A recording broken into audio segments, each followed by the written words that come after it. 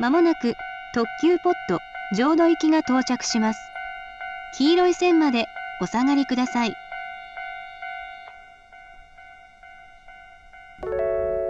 Hey everybody, it's just me this week. It's Nicholas. Lauren is not necessarily off so much as we had recorded 2 episodes and I somehow managed to bork the audio on both of them.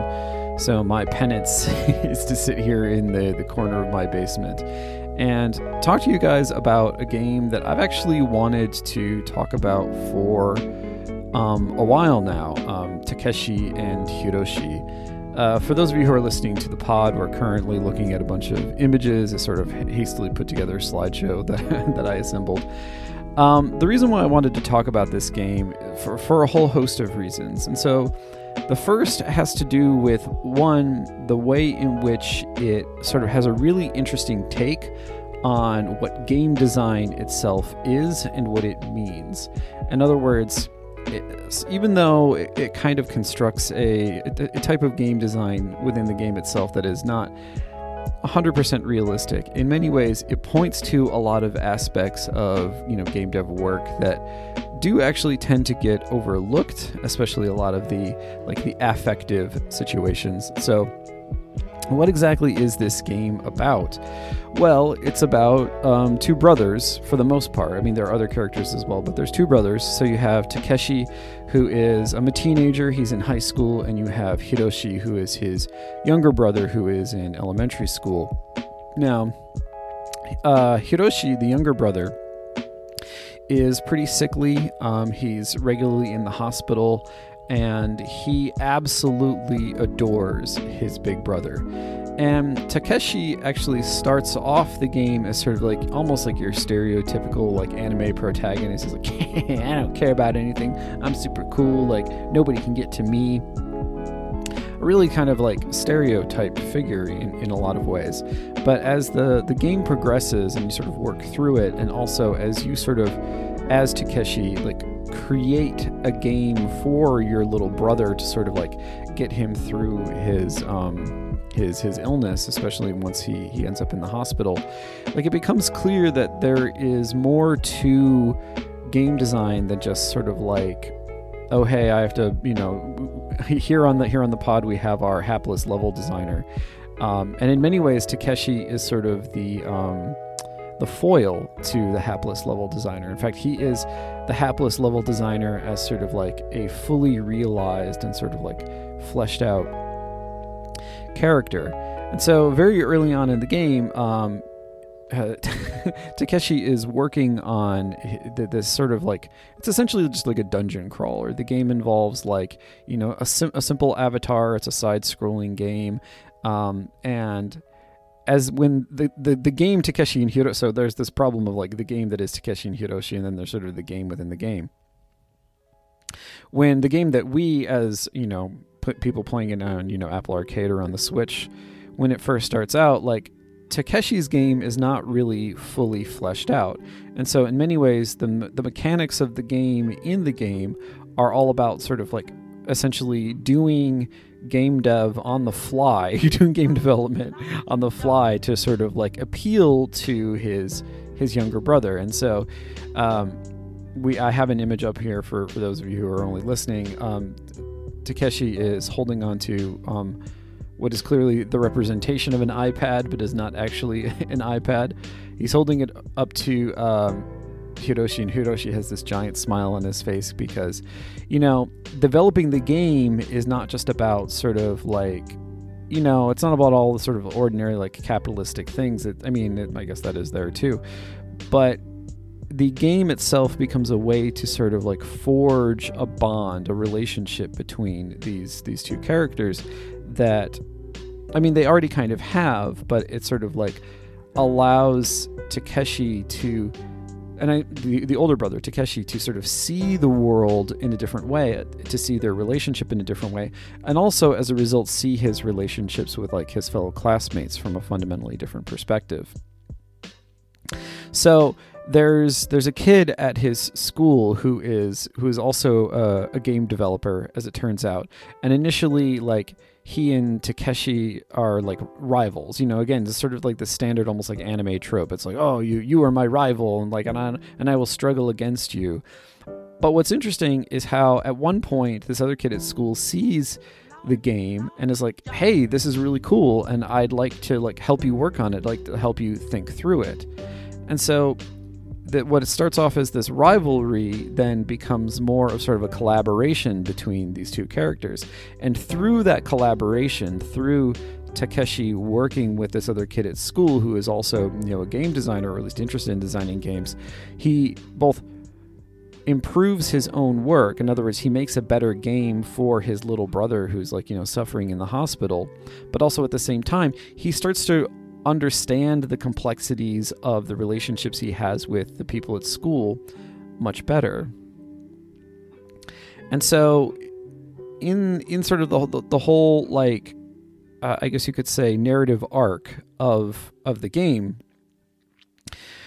sort of you're alongside Hiroshi as he tries to, like, not just come to grips with sort of like his own abilities as a game designer, but also as he comes to grips with like how he feels about his brother's sickness, like the kind of person he has to be for his brother in order to like help him get better, but then also like the kind of, he has to come to an understanding of his own feelings and his own, like, the way in which he is affected by other individuals. Like I said, he starts off the game in this manner that's kind of like, oh, I don't have a care in the world, and like nothing affects me.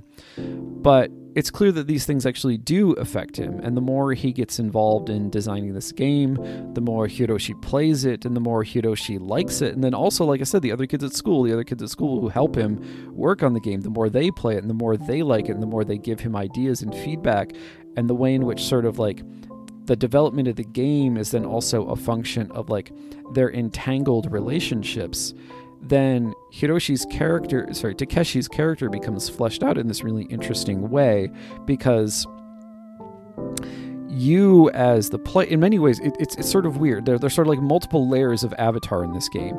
So there's the game that that Hiroshi is playing, and like his in-game avatar, who's a little dude, and we see that. So for those of you who are actually watching on YouTube, you can see that here. I'll describe this for those of you on the pod. So Hiroshi has an in-game avatar who looks very much like him, but as a kind of like elven warrior type. He's got a tiny little sword. You know, it's an obvious homage to Link, although the character design is a little bit different. And you know, he has levels, he has HP. But the game interface is really interesting because it's one in which you sort of, and again, this goes back to the avatar problem. So, you know, Hiroshi's avatar in the game is this little dude, but sort of you as the player of the game in many ways sort of like several levels of avatar. There is your avatar as Takeshi, who is sort of like the narrative, one of the narrative foci of the game. But then there's also the way in which you sort of have to act on behalf of Takeshi as you're sort of like putting monsters into this level. So in many ways, it's not, the game doesn't sort of show you and have you manipulate all aspects of game design. You know, you're not like fine tuning things. Essentially what you're doing is you're putting, you know, creatures, you're putting enemies into a particular volume, into a particular environment, and using particular combinations of those creatures to make sure that on the one hand, it's not too boring for Hiroshi, but on the other hand, it doesn't, you know, kill him. And so there's this interesting way in which sort of like the gameplay, sorry, a lot of game words there. The game in a game gameplay works is an interesting allegory for the way in which Takeshi actually has to modulate very keenly his own relationships. In other words, at the same time, like he needs to create this game that is sort of good and interesting, but at the same time doesn't like alienate his little brother. And you see that also then reflected in his relationships with his friends at school.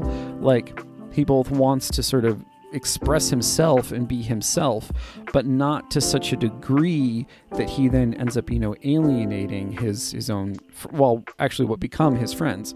Initially, like these people that he's hanging out with, he doesn't think too fondly of them. And so in the game, you create these combos for Hiroshi to fight, and you need him to level up so that way you can, use more interesting monsters, more interesting combinations. And so there's this interesting sort of synergy here where, like, as you create these levels for Hiroshi to play that are both challenging for him so that he actually, gains experience and he increases the power of his own character. At the same time, by increasing the power of his character, it also creates an environment in which you as Takeshi can use a wider variety of things. In other words, the more powerful your player characters are, the greater range of things you can do as a game designer, or sort of a level designer in this case, for the benefit of your Ersatz little brother within sort of the frame narrative of the game. So there's this synergistic relationship. And so when I said earlier that there is an aspect of game design that sort of gets kind of overlooked, but that this game I think really highlights, is sort of this interaction between game devs and player bases. And so, for most of the development of a game, games are, iterated upon. You produce prototypes, and you have versions, and then you have alpha testers and beta testers and so forth. But for the most part, the production of a game kind of occurs in a sort of somewhat cloistered environment. But what's interesting about this game is it seems to suggest implicitly that a game can improve its players. In other words, if you think about sort of the larger metaphor of sort of using the game to distract Hiroshi, or to sort of give him pleasure, give him joy. There is literally a joy statistic in the game. To give him joy as he's going through this really difficult time in his own life, and in a sense sort of cure him psychically almost. That by sort of improving the player's improved condition also improves you as Takeshi, as the game designer. In other words, by cultivating better players, you can make better games. I think that's sort of the implicit message of this game. And the reason why I say that I think that message is there is because the company that designed this game, called Oink Games, which is a Japanese sort of independent Japanese company, a lot of what they do are these sort of really avant-garde game designs. I mean, they do a lot of card games, and they do a lot of very simple games that still sell for a lot because it's Japan. But the point of these often very simple games is to sort of get you to think about not just what the underlying mechanics are. In other words, it's not just sort of a 60s new wave avant-garde sort of thing, but to get you to think about what you can do with the mechanics of a game, how you can create almost a sort of social structure around the game that is for the mutual benefit of everyone involved, not just the player base, but also the designers themselves. And you see this in a lot of the things that Oink Games as a company does. Sorry, I didn't want to go to that slide real quick. Actually, no. Let's go to Takeshi running away in his anger and sadness. Sorry. One of the things that Oink Games does is that they actually sponsor game design workshops where are they? They're somewhere in Tokyo. I think they're in Aoyama. And it's through these game design workshops, and again, they're fairly, they teach all the same sort of basic game design concepts that are taught, in any game design program, in North America. However, the difference is that for them, there is this sort of totalizing thing that they're doing. So they're developing games that sort of push the envelope of what a game can even be considered, while at the same time teaching people how to make games, while at the same time cultivating a kind of player base that then improves them as game developers. And then so you see all of those ideas embedded in this game, which by the way also has really wonderful stop motion animation, or sort of the simulation of stop motion animation. It was done digitally. It wasn't, I don't think they actually animated this. And so then when you get into the game in a game, sort of on the one hand you have the monsters that are sort of stand in for Takeshi, But also, it's not just monsters. It's sort of like the monsters represent sort of the world itself, the design of the world. And Hiroshi, this sort of like singular heroic figure, and sort of the way in which we tend to think about, RPGs and sort of like, the sort of this almost hard and fast divide between, game master and players doesn't really work in this game. Because in many ways, the game is trying to say, actually, that is a codependent relationship. By sort of pointing out the way in which, because the thing is, it's not just that like Takeshi is improved by sort of like cultivating a certain degree of challenge and joy in his little brother, the primary player of this game. So it's not just sort of this like objective, like, oh, he is getting, like, this one gets better and this one gets better. It's not just about that. It also demonstrates the way in which Takeshi needs his little brother. He needs this sort of motivation. He needs this thing to push him forward. Like, there's an affective quality to this as well. And so, and there are a lot of these really great like little drawings throughout the game as well. And so this idea that sort of like Hiroshi like growing braver and growing stronger, and then sort of in his real life using that courage to overcome his own like debilitating sickness at times, and the kind of, as I said, codependent relationship between, and then the mother as well. So like, their mother, and then also the relationship between Takeshi and Hiroshi. Like, all of that creates this sort of like bonded unit. And oftentimes it's interesting when we use the word codependent, we often use it in a sort of negative way. It's like, oh, they're just codependent, as if like they can't hack it on their own. But one of the things but think about how games are designed. Like, games are rarely designed by sort of one singular sort of like genius individual. The vast preponderance of all video games are produced through collective labor. And it is only through that sort of like, the synergistic relationships between people getting along, people understanding each other's visions, each other's work. Like, that's the sort of thing that you need in order for that kind of collective labor to produce something that is actually ultimately worthwhile. And I think this game not only understands that, but also like literally made a game about it. Like, how to make a game that shows to you as the player, this is how it all works. And the reason why I bring this up is because the player experience for me personally was a really interesting one, because I played this game with my daughter, and we had a lot of fun playing it, because I did so we would voice act all the lines together. I would do the lines for Takeshi, and she would do the lines for Hiroshi, and so we would trade off with the other characters as well.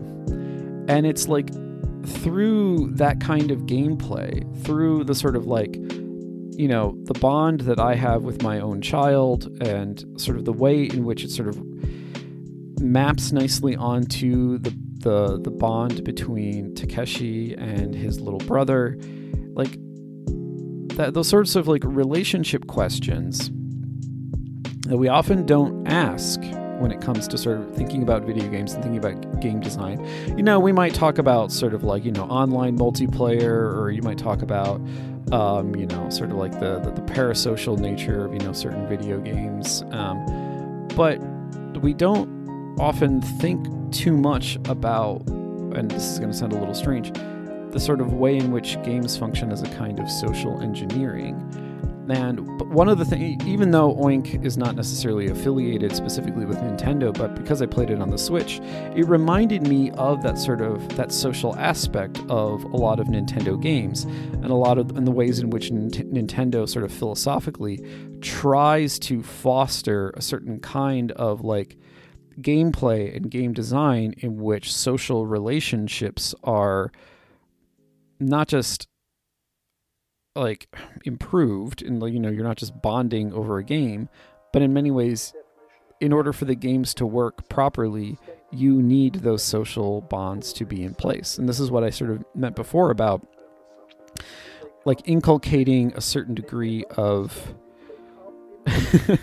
inculcating. Sorry, I love this picture. Inculcating a certain degree of like improving your player base so that your player base can improve you. And then the way that maps onto your own relationships, like, you know, I think this game probably would have been a lot of fun individually for my daughter and for myself if we had played it separately. But the experience was improved immensely by playing it together and sort of like understanding our own. Maybe she doesn't have these deep thoughts about it like I did. It's entirely possible that she just thought it was fun and that was it. But I thought about it in these terms, and it sort of made me think about my position as a parent. Like, my response. See, the thing is, like, it's very easy to get in this trap where you just think about your responsibilities as a parent. Like, you know, I'm responsible for you. Like, I need to make sure that my child doesn't grow up to be a complete, jerk. But there are times when I'm often reminded of the fact that, like, those relationships improve me as well. And so we find ourselves in, dark times. We find ourselves in a world that is, frankly, feels pretty hostile. But it's games like this that remind me that sort of like challenge and struggle and difficulty are not necessarily things to be abhorred, but rather are oftentimes things to be embraced, precisely because it makes us better. I mean, this sounds so schmaltzy, and I apologize for that if you guys have already sort of tuned out. But like, I think it genuinely is the kind of thing that makes us better people. And I don't know, maybe I'm feeling a little bit overly sentimental about this because of, during COVID, I've been playing a lot of both video games and board games and tabletop stuff, generally speaking, with my family, and especially with my daughter. And my daughter and I have been sort of playtesting a lot of new games together. And I don't know, I wouldn't give that up for the... I actually started to cry a little bit, so I'm going to stop the recording. So that's all for this week. It's sort of a short... sort of a short chill rant this week because, like I said, I borked the audio. I want everyone out there to, in these continually trying times, to stay safe, stay healthy, and you don't have to do your homework anymore. Go play some games. Go be with your families. Bye, guys.